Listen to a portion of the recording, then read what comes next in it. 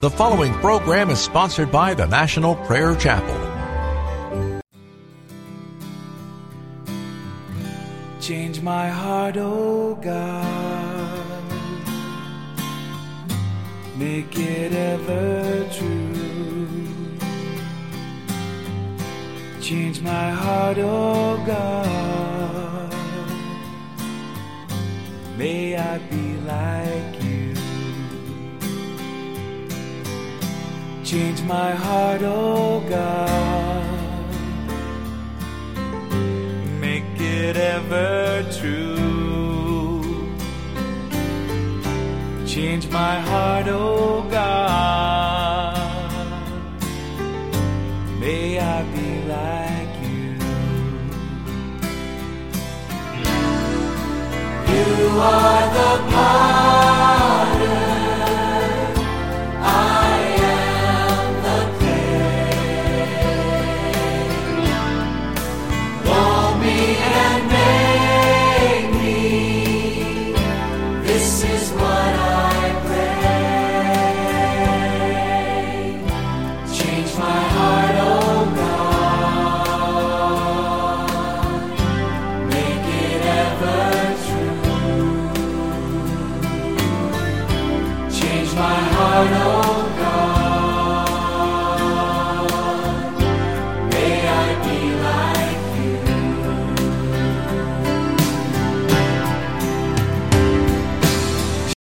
The message the Lord has given me tonight: come up out of that mess. Come up out of that mess. Let's pray. Oh Lord, you're calling us to come out of that mess, to just stand up and get out of it. And Lord, tonight I ask that you would just broaden this for us so that we understand, and that you will give us the unction of the Holy Spirit to take that action that for so long we've resisted. Thank you, Jesus. Would you fill us with your fire tonight? Lord, you promised me that you would release your Spirit among us tonight for healing. Lord, I pray that now you will come with power, that you will meet us tonight. In the name of Jesus. Amen. One day, Peter and John were going into the temple where they had their prayer meetings. Remember, this is now a church of 3,000 people. They can't fit in the upper room. So they gather in the temple area. And as they were making their way past the gate beautiful on their way in, they saw there a man who was a cripple. He was a beggar. And as they went by him, he panhandled them. He asked them to give him money. Look at this in the 3rd chapter of the book of Acts. When he saw Peter and John in verse 3, this is Acts 3, verse 3. When he saw Peter and John about to enter, he asked them for money. Now Peter looked straight at him, as did John. And then Peter said, "Look at us." I mean, he asked for money, but he really didn't expect to get any money. How many times through the day would he say, "Hey, can you help me, buddy? You can see I'm crippled. Do you have some charity in your heart for me?" So he went through his little spiel and then was looking to the next people coming. And so Peter stops and says, "Look at us." So the man gave him his full attention, expecting to get something from them. And Peter said, "Silver or gold I do not have, but what I have, I give you." Now, I've read that how many countless times. I've never seen before that there's something wrong with that statement. He says, silver or gold I do not have. Well, he did not have a money bag with him that day, but he certainly had a lot of silver and gold. Peter was not poor. John was not poor. These were businessmen who have committed their hearts and their lives to Jesus Christ, and now people are coming from a 3,000-member congregation, and they're laying at Peter's feet bags of cash. Peter could easily have said to this man, now if you'll wait just a minute, let me go in where the money is. You want evidence for this? Look in chapter 2 of Acts. Verse 44, all the believers were together and held everything in common. Selling their possessions and goods, they gave to anyone as he had need. So in other words, this beggar had a need.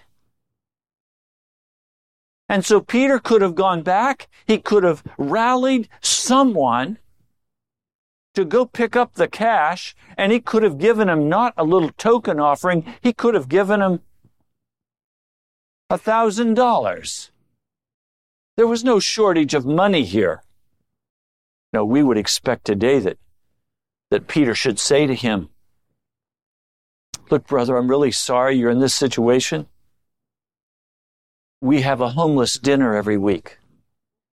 Could we have somebody stop by and pick you up and bring you by for the homeless dinner?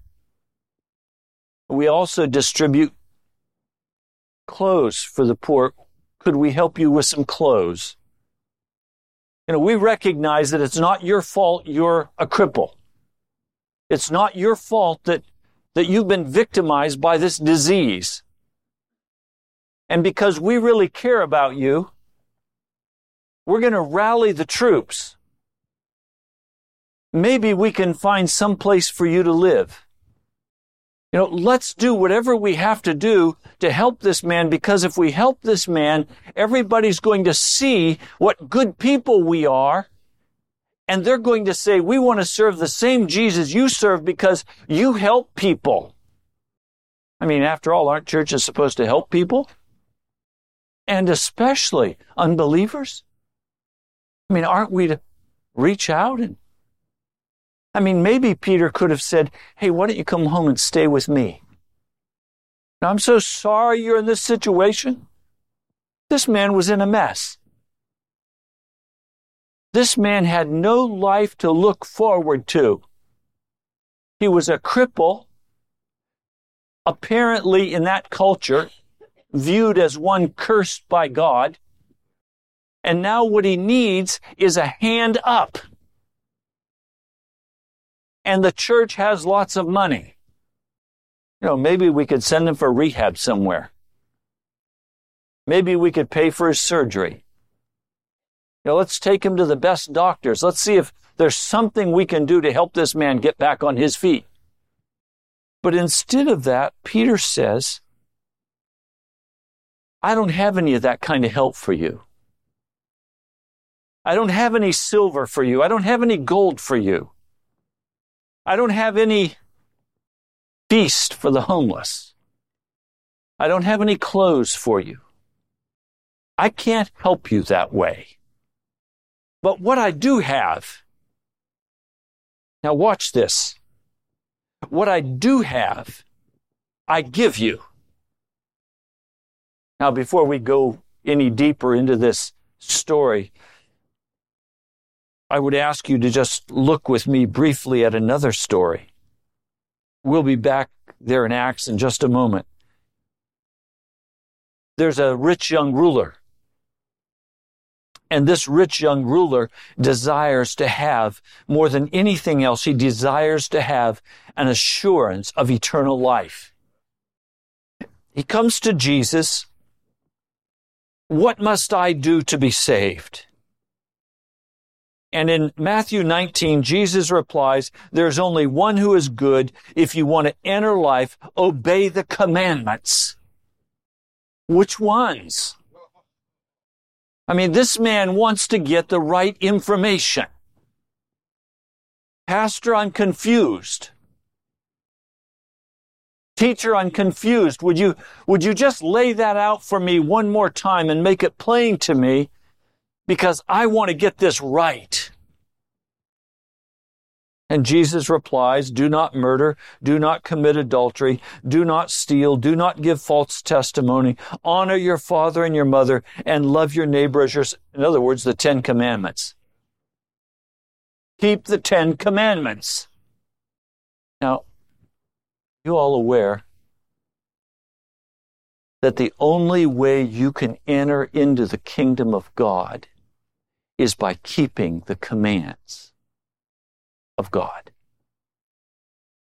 Some of you say, but wait a minute, that's legalism. No, it's not. Jesus said, you must keep the commandments. Well, I raise my hand and say, I've tried, I can't. And Jesus says to me, then Ray, go to the cross and die. The only way you're going to be released from the law is to die. And guess what? After I die and I'm filled with the Holy Ghost, what do I do then? Keep the commandments. That's the only way into heaven. I don't keep them in my own power because my power is dead. I don't keep them in my own skill because I have no skill. I'm a dead man. Talk to the cemetery fella. When you're laid out, you're laid out. But the new man who's resurrected, now that new man who's resurrected has the power of the Holy Spirit in him. And suddenly tobacco is broken. Drugs are broken. Love of money is broken. Suddenly all kinds of bondages are broken. Problem is, we want to stay down in our mess and not have God call us out of the mess. Instead, we want Him to come and get in the mess with us and make it a little more comfortable. Lord, I want to get over this problem, but don't take it from me. Just give me the ability to handle it. I've got this pet viper. I don't want to get rid of this poison snake. I just want to keep it as a pet in its cage so I can enjoy it and take it out and play with it once in a while. Well, this rich young ruler, he answers, all these I have kept. What do I still lack, Jesus? And Jesus replies, if you want to be perfect, go sell your possessions and give to the poor, and you will have treasure in heaven. Then come and follow me. Now, we're told in Mark 10 that Jesus loved this man. Jesus loved this man. Now, here we have another kind of beggar. Now, over here, we've got the beggar who's just made a total mess of his life. Everything is broken. He's addicted. He's living in sin. He's just a mess. He can't help himself. He plays the victim role to its hilt. He knows how to dress and act just the right way to play on people's emotions so that they will give to him what he wants. I remember going downtown one day, Washington, D.C., and sitting at the Smithsonian watching this professional beggar. He knew how to posture his body. He knew how to hold his foot with his toe up so the holes would show in his shoe. He had the whole thing down to such a science, and I sat there for 3 hours and watched this man. I saw him pick up in excess of $10 an hour. And when he was finished for the day, and he shook himself, straightened himself up, lost his persona, and headed off to get booze or whatever he was going to get. We have that kind of game-playing victim. But over here we have another kind. Here's a well-dressed, wealthy man. He's got it all together. He's got the education, he's got the family, he's got the lifestyle, he's got everything he wants. And all he's after is more information. And he comes to Jesus and he asks for more information. Jesus gives him what he's asked for, and he walks away sorrowful, saying that costs too much. He loved his mess. And his mess was going to take him to hell, just like this beggar over here. They were both beggars. One was dressed, the other wasn't. But they're both beggars. They're both victims. And the Lord God of heaven wants to say, come up out of that mess. That insanity, come up out of it. This man turns and he walks away sorrowfully. Very interesting. Jesus did not chase after him. He let him go. He'll let you go. He'll let you walk away from him. He'll let you live in your mess. In fact, he'll increase your mess until your pain level is so high that you can't stand it anymore, and you finally say, I'm going to go back to Jesus. But some people, the pain level goes so high, they would rather commit suicide than turn to Jesus. They'd rather turn to addictions of some kind instead of turning to Jesus. Hell is a choice. You understand? Hell is a choice. No man or woman is ever cast unwillingly into the pit of fire. They have made the choice to go there because they love their mess, and they would not come up out of it. They love their toys. They love their lifestyle. Or they love their being a victim. They love their pitiful state. I'm sure the rich young ruler thought to himself, if I give everything to the poor, my wife is going to think I've lost it. I can't do it. My wife will think I'm crazy. How do I do that? How do I throw the television out of the house? How do I do it? My kids love the mess. My wife loves the mess. I've got to have this balance going in my life. I've got to be able to get a little bit of Jesus and a little bit of the world deal. I've got to have the music that I like as I'm riding down my beautiful. I've got to have the music sound I want. Nobody else knows what I listen to. Then I want to come and sing with the same lips songs of praise to Jesus.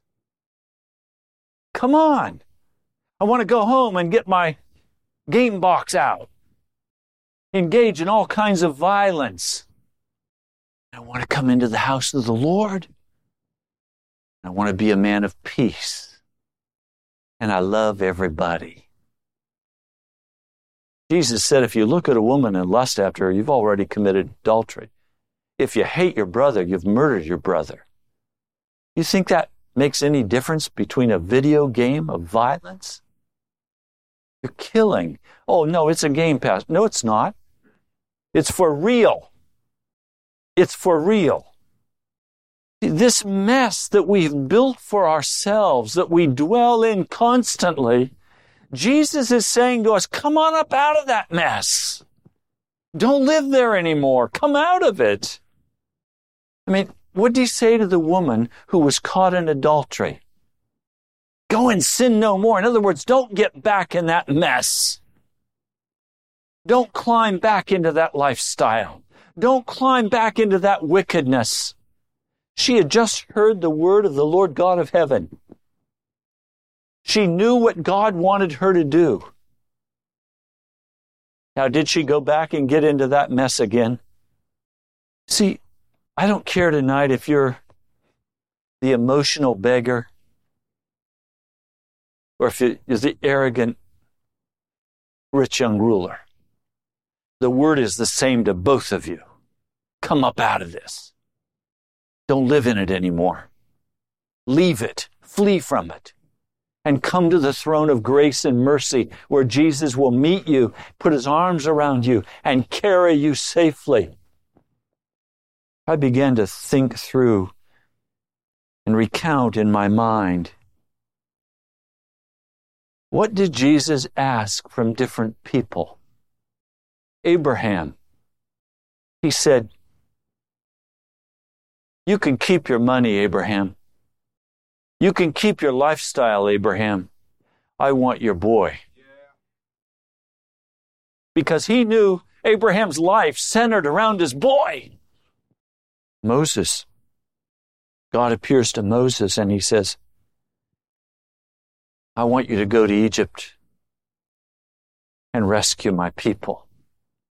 Moses didn't want to go to Egypt and be a warrior and risk his life. He wanted to stay as a sheep herder in the solitude of the mountains with his sweetheart, Zipporah, and his children, and die of a ripe old age without stress.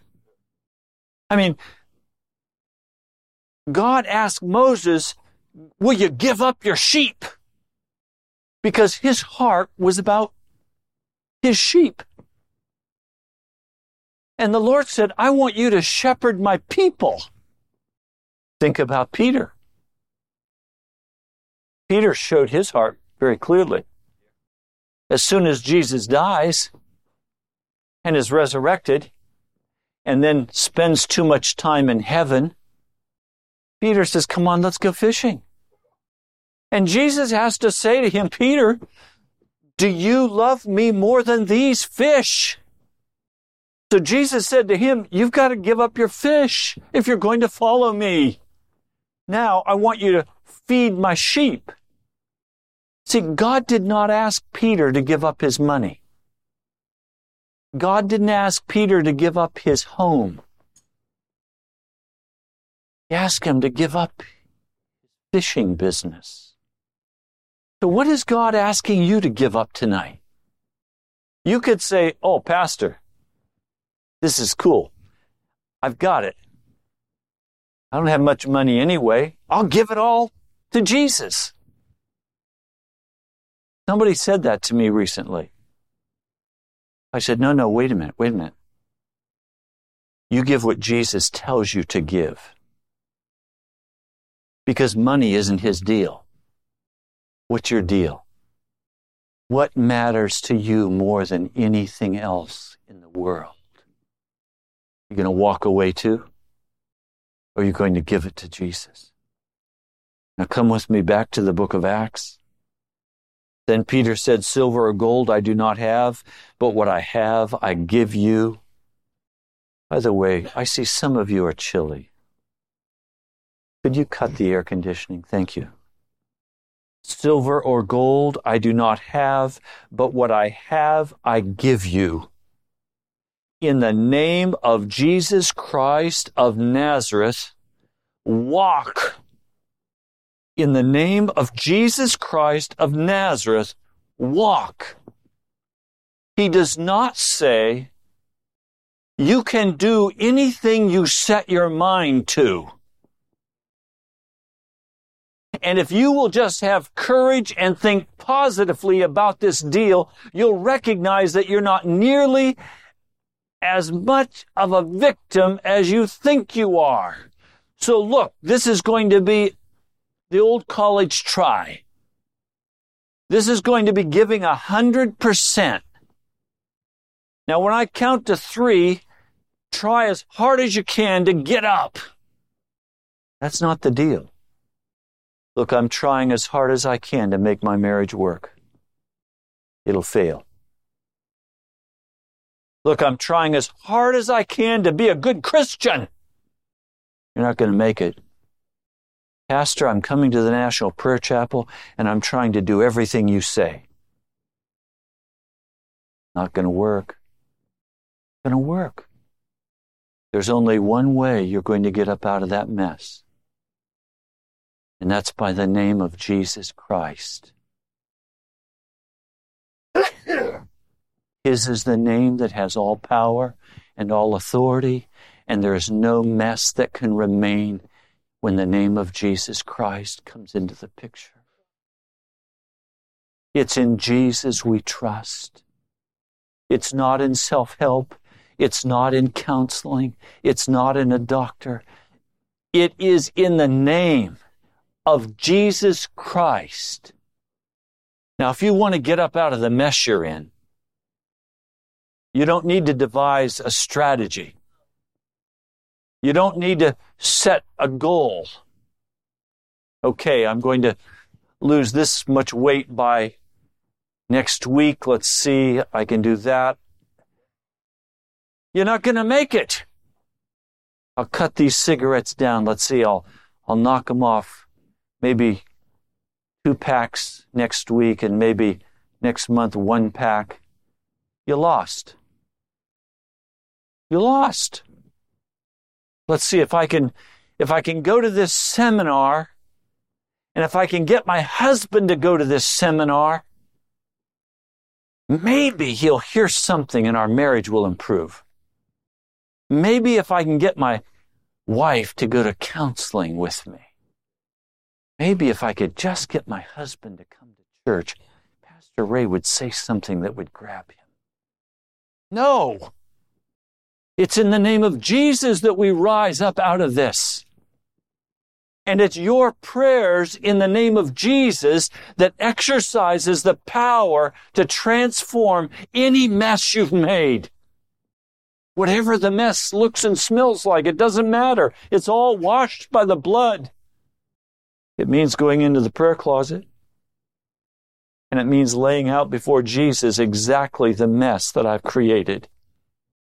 And it means inviting Jesus to come and pick me up and pull me up out of that mess. There is no other avenue of escape. I've discovered, very interestingly, I cannot sit down with Jan and talk about a very painful, difficult issue that might come up between us, because if I do, I'll try to convince her I'm right. Or I will cave, and then I'll be a good victim. You know what I have to do with the really painful issues that come up sometimes between us? I have to go into the prayer closet, and I have to begin calling the name of the Lord Jesus Christ to change my heart. Oh, you thought I was supposed to go in there and ask him to change Jan. No, it doesn't work that way. He's not going to touch Jan until my mess is cleaned up. And when my mess gets cleaned up, he'll take care of her mess. I don't need to worry about it. I heard one man say the secret to his long marriage was that his wife was always right. Well, I'll tell you something. My wife is not always right. Sometimes she's dead wrong. But I can't tell her that. I've got to tell Jesus that. And when I tell Jesus that, he deals with my sinful heart. And then after he's dealt with me, he'll have all the time in the world to deal with this mate that he's given me, this glowing light that he sent into my life. He'll take the shade off anything in her life he needs to if I'm clean before God. Now you suddenly are recognizing I'm also talking about your boss at work. I want to give the boss a piece of my mind. Don't. I'm not going to be treated this way anymore. I deserve better. You can't treat me this way. You can't do it. I'm somebody. That's the problem. You're somebody. You've not gotten in that casket and been buried. You're alive and well. You're in a mess. It means coming up out of that mess by going into the prayer closet and hearing Jesus say very clearly to you, rise up and walk. And Jesus never comes in part way and says, now look, can you just take this little baby step? That's why he's so offensive to us. He comes in and he speaks the truth and it cuts across the mess. And now we've either got to leave the mess or cry crocodile tears and complain and moan and groan and say, look how hard my life is. Look how I'm being treated. You think God gets sick of that? He's saying, come up out of that. You're not a victim. You're not being mistreated. You're in a mess and you created it, or somebody else did, and now you're caught in it. It means hearing Jesus say, get up and walk, because you know that if you walk, you're responsible. You can't play cripple and walk. The cripple deal's over. Do some of you tonight need to have the cripple deal finished? Haven't you played that card long enough? Or haven't you played the card long enough of always being the information seeker? You know, I could do it right if I just knew more about it. I'm so sick of it in the Christian church today. They're constantly sending me advertisements for workshops and seminars, taking your Christian life to the next level. As soon as you hear somebody say that, know that they are a pagan. They're pagans. They're humanists. Somebody down at WAVA said to Jan and I, when are you ready to take your radio broadcast to the next level? I said, that's easy. We're going to leave the airwaves. You understand? I have no need to go back to the airwaves. If Jesus desires it, he'll do it. And let it be in his name. And let it be by his power. And let it bring glory to him and to the kingdom of heaven. He's in charge. So here's this crippled man. In the name of Jesus Christ of Nazareth, walk. Taking him by the right hand, he helped him up, and instantly the man's feet and ankles became strong. My job and your job is to grab a hold of the hands of people who are in a mess and say over them the name of Jesus Christ and help them get to their feet, and instantly they'll be well. They'll be healed. Now watch what he did. He jumped to his feet, verse 8, and he began to walk. And then he went with them into the temple courts, walking, jumping, and praising God. This was no partial victory. This was not gaining victory and sliding back into the mud. This man was going to walk the rest of his life. People recognized him and they saw him jumping and praising God. And they, with wonder and amazement, came to find out what happened. And while the beggar held on to Peter and John, verse 11, while the beggar held on to Peter and John, how do you recognize there's something different happening here? He's not hanging on to Peter and John because he's a victim. He's not hanging on to Peter and John in a way that sucks their life out. He's not hanging on because he wants money. He's hanging on because he's rejoicing in his deliverance and he can now walk. And that testimony brought conviction to the hearts of those who were observing and watching. While the beggar held on to Peter and John in verse 11, all the people were astonished and came running to them in the palace, the place called Solomon's Colonnade. And when Peter saw this, he said to them, "Men of Israel, why does this surprise you?" In other words, this is normal Christian life.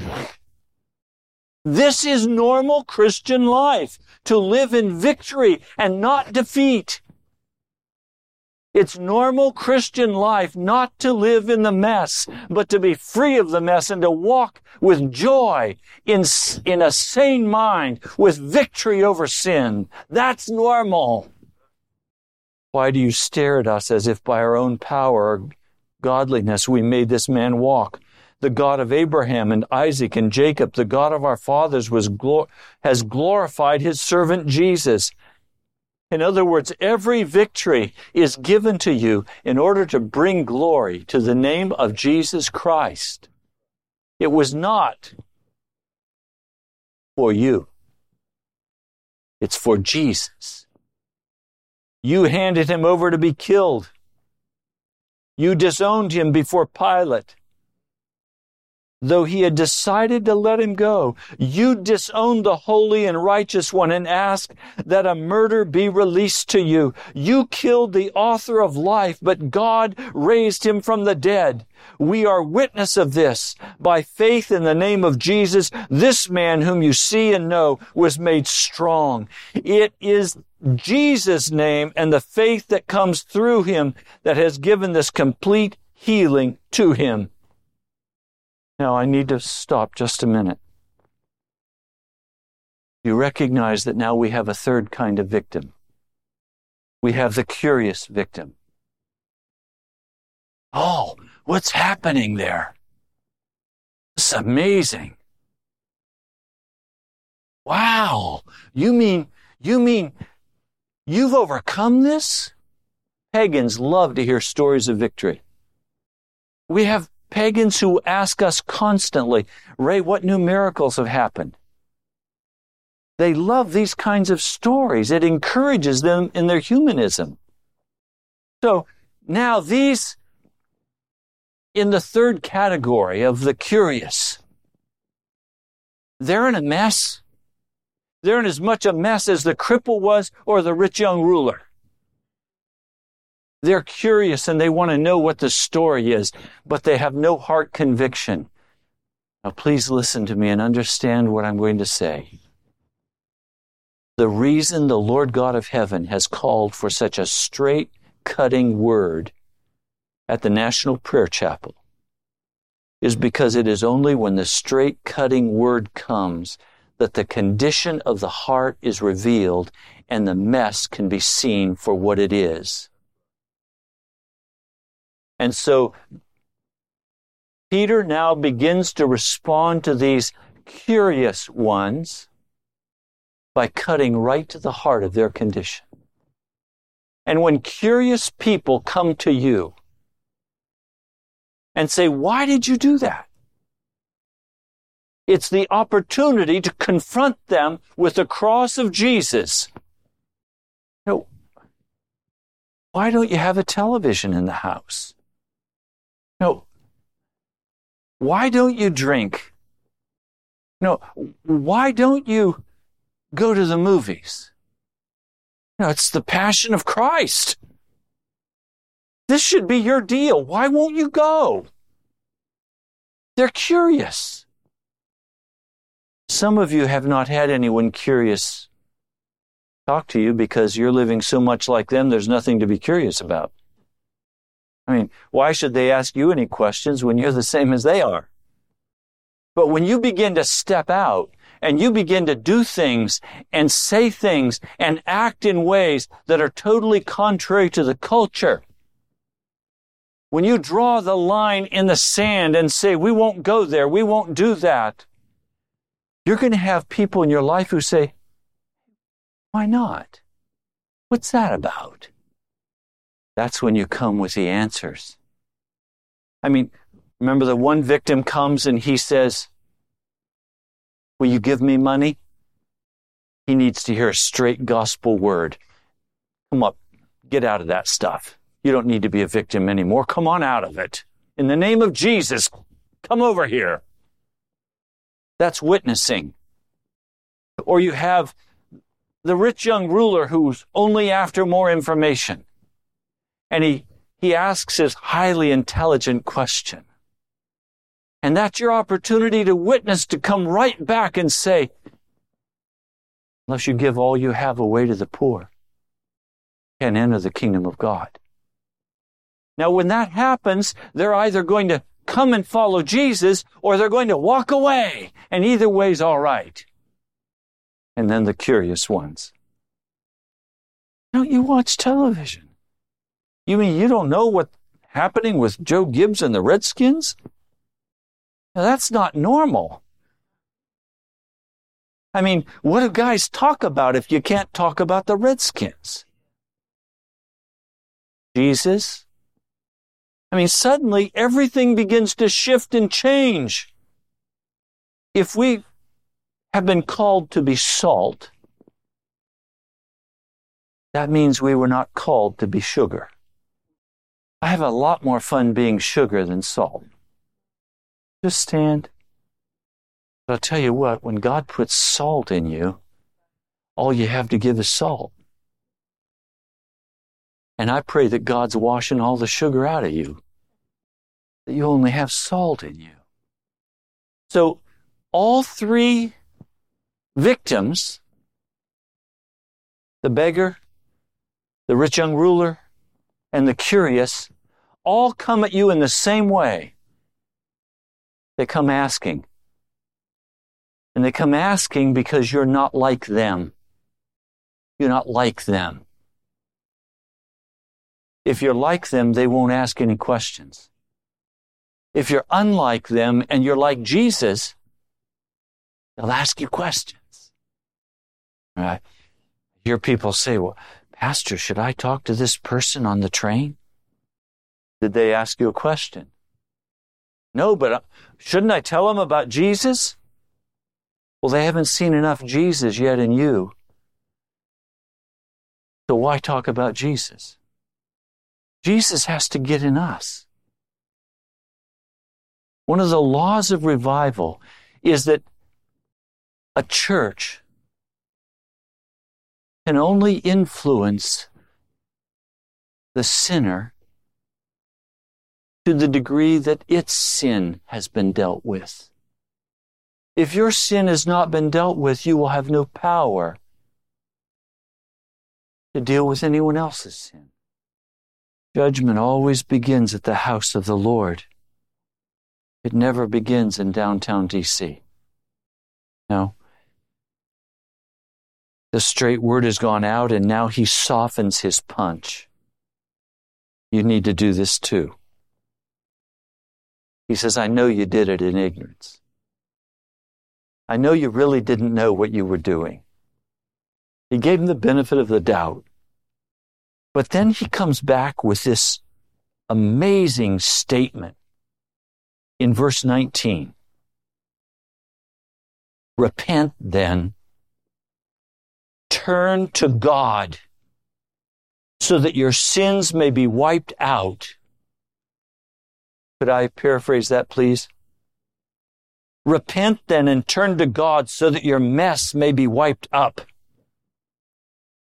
that times of refreshing may come from the Lord. You can't receive the refreshing power of the Holy Spirit when everything's a mess. It has to be cleaned up. It's only cleaned up by the blood, that he may send the Christ who has been appointed for you, even Jesus. The Christ is not going to be sent into your life until you're willing to admit your mess. And you're willing to let the blood of Jesus come and cover that mess. Oh, but I love my bitterness. I love my mess. Then Jesus will not come into your life, and the ache of absence will only grow as it painfully cuts across your heart. Repent then. Turn to God, so that your sins may be wiped out and the times of refreshing may come from the Lord, and he may send the Christ who has been appointed for you, even Jesus. Verse 23, anyone who does not listen to him will be completely cut off from among his people. You cannot be included as a person of God and live in your mess. That's why I say to you, Church is not a support group. Church is not a support group. It's not a place where we come and gain comfort and learn how to cope with our mess. Jesus wants to speak to that mess and say, come up out of that mess. He wants to wash it with His blood. He wants to restore what's been broken. He wants you up on your feet, walking like a warrior. He wants you to be victorious over that sin that has crippled you for so many years. He doesn't want you to come year after year to church miserable. He wants you to come into this place filled with the glow and the glory of God, shouting the praises of God, ready to enter into prayer and intercession. He wants you to have power and authority in the name of Jesus. He didn't give us His name so that we could wipe up the mud and say it has no strength and power.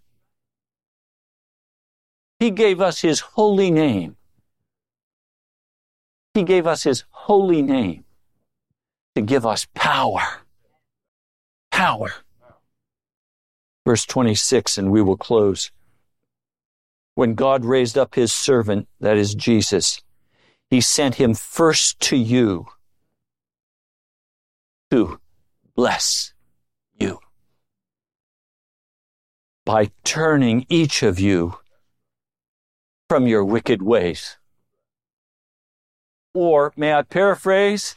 By turning you from your mess that you're in. He wants you pulled up out of that mess. God is not against you. God is for you. His heart overflows with compassion for you, but He will let you walk away from Him, and He will be grieved of heart, and He'll let you do it. He'll let you walk away and go to hell if that's your choice. But if you want to get clean, and you want to get free, and you're willing to walk in the power of the name of Jesus, He's there to bless you. He's there to encourage your heart. He's there to comfort your soul. He'll take the worst mess. Suddenly you'll see all those old triggers start blowing off in the family. And you know there's a major war coming down the pike. And you pull back and you say, Jesus, step into this. And suddenly you'll see oil poured on the water. The mess has no power. Only Jesus has power. Stand in your heart tonight. God loves you. God loves you with compassion. And He wants your heart to be knit with His as one. He's poured Himself out for us. And now He says, come on. Come up out of that mess. Don't condemn yourself. Don't play that you can handle it. Just get up out of it. In the name of Jesus. I tell you, go to your prayer closet. Tell Him all about that mess. And then say to Him, in the name of Jesus Christ, I'm getting up out of that mess right now. I'm not going to walk in that mess anymore. I'm going to walk as a free person, no longer under the bondage of this. This condition will no longer exist in my home. It'll no longer exist at work. I am walking free in the blood of Jesus Christ, and I will not submit to a mess. And the most awesome thing will happen. The path will clear, the sky will be blue, and the visibility will be unlimited. And the joy of the Lord will enter your heart. But tonight, what is Jesus saying to you? I want you to give that up. I want you to give it up, and I don't want you to go back to it. What mess is He speaking to your heart about? And He's saying right now into your heart, it's over. It's finished. This mess can no longer exist. It can no longer go on. By the name of Jesus, it is broken. If you know that you've been dwelling in a mess, I don't care if you're the crippled victim playing on everybody's sentimental. desires and wishes, or if you're the educated, rich young ruler over here who's very sophisticated and just after information, or if your mess is just the curious. I don't care which it is. They're all the same. Are you in a mess? And you need the name of Jesus Christ to come and break that mess and wash it. If you confess tonight that you're in a mess, very specifically, and you're ready to have that mess broken, and you're willing to come up out of that mess, then I invite you to come and let's pray. Thank you so much for joining us today. You've been listening to Pilgrim's Progress, brought to you by the National Prayer Chapel in Woodbridge, Virginia. Write to us at the National Prayer Chapel, Post Office Box 2346, Woodbridge, Virginia 22195, or visit us online at nationalprayerchapel.com. God bless you. We love you. Amazing grace, how sweet the sound that saved a wretch like me. I was lost, but now I'm found. Was blind, but now I see. Through many dangers, toils, and snares, I have already come. 'Tis grace that brought me safe thus far, and grace will lead me home. When we've been here 10,000 years, bright shining as the sun, with boundless days to sing God's praise. And when we first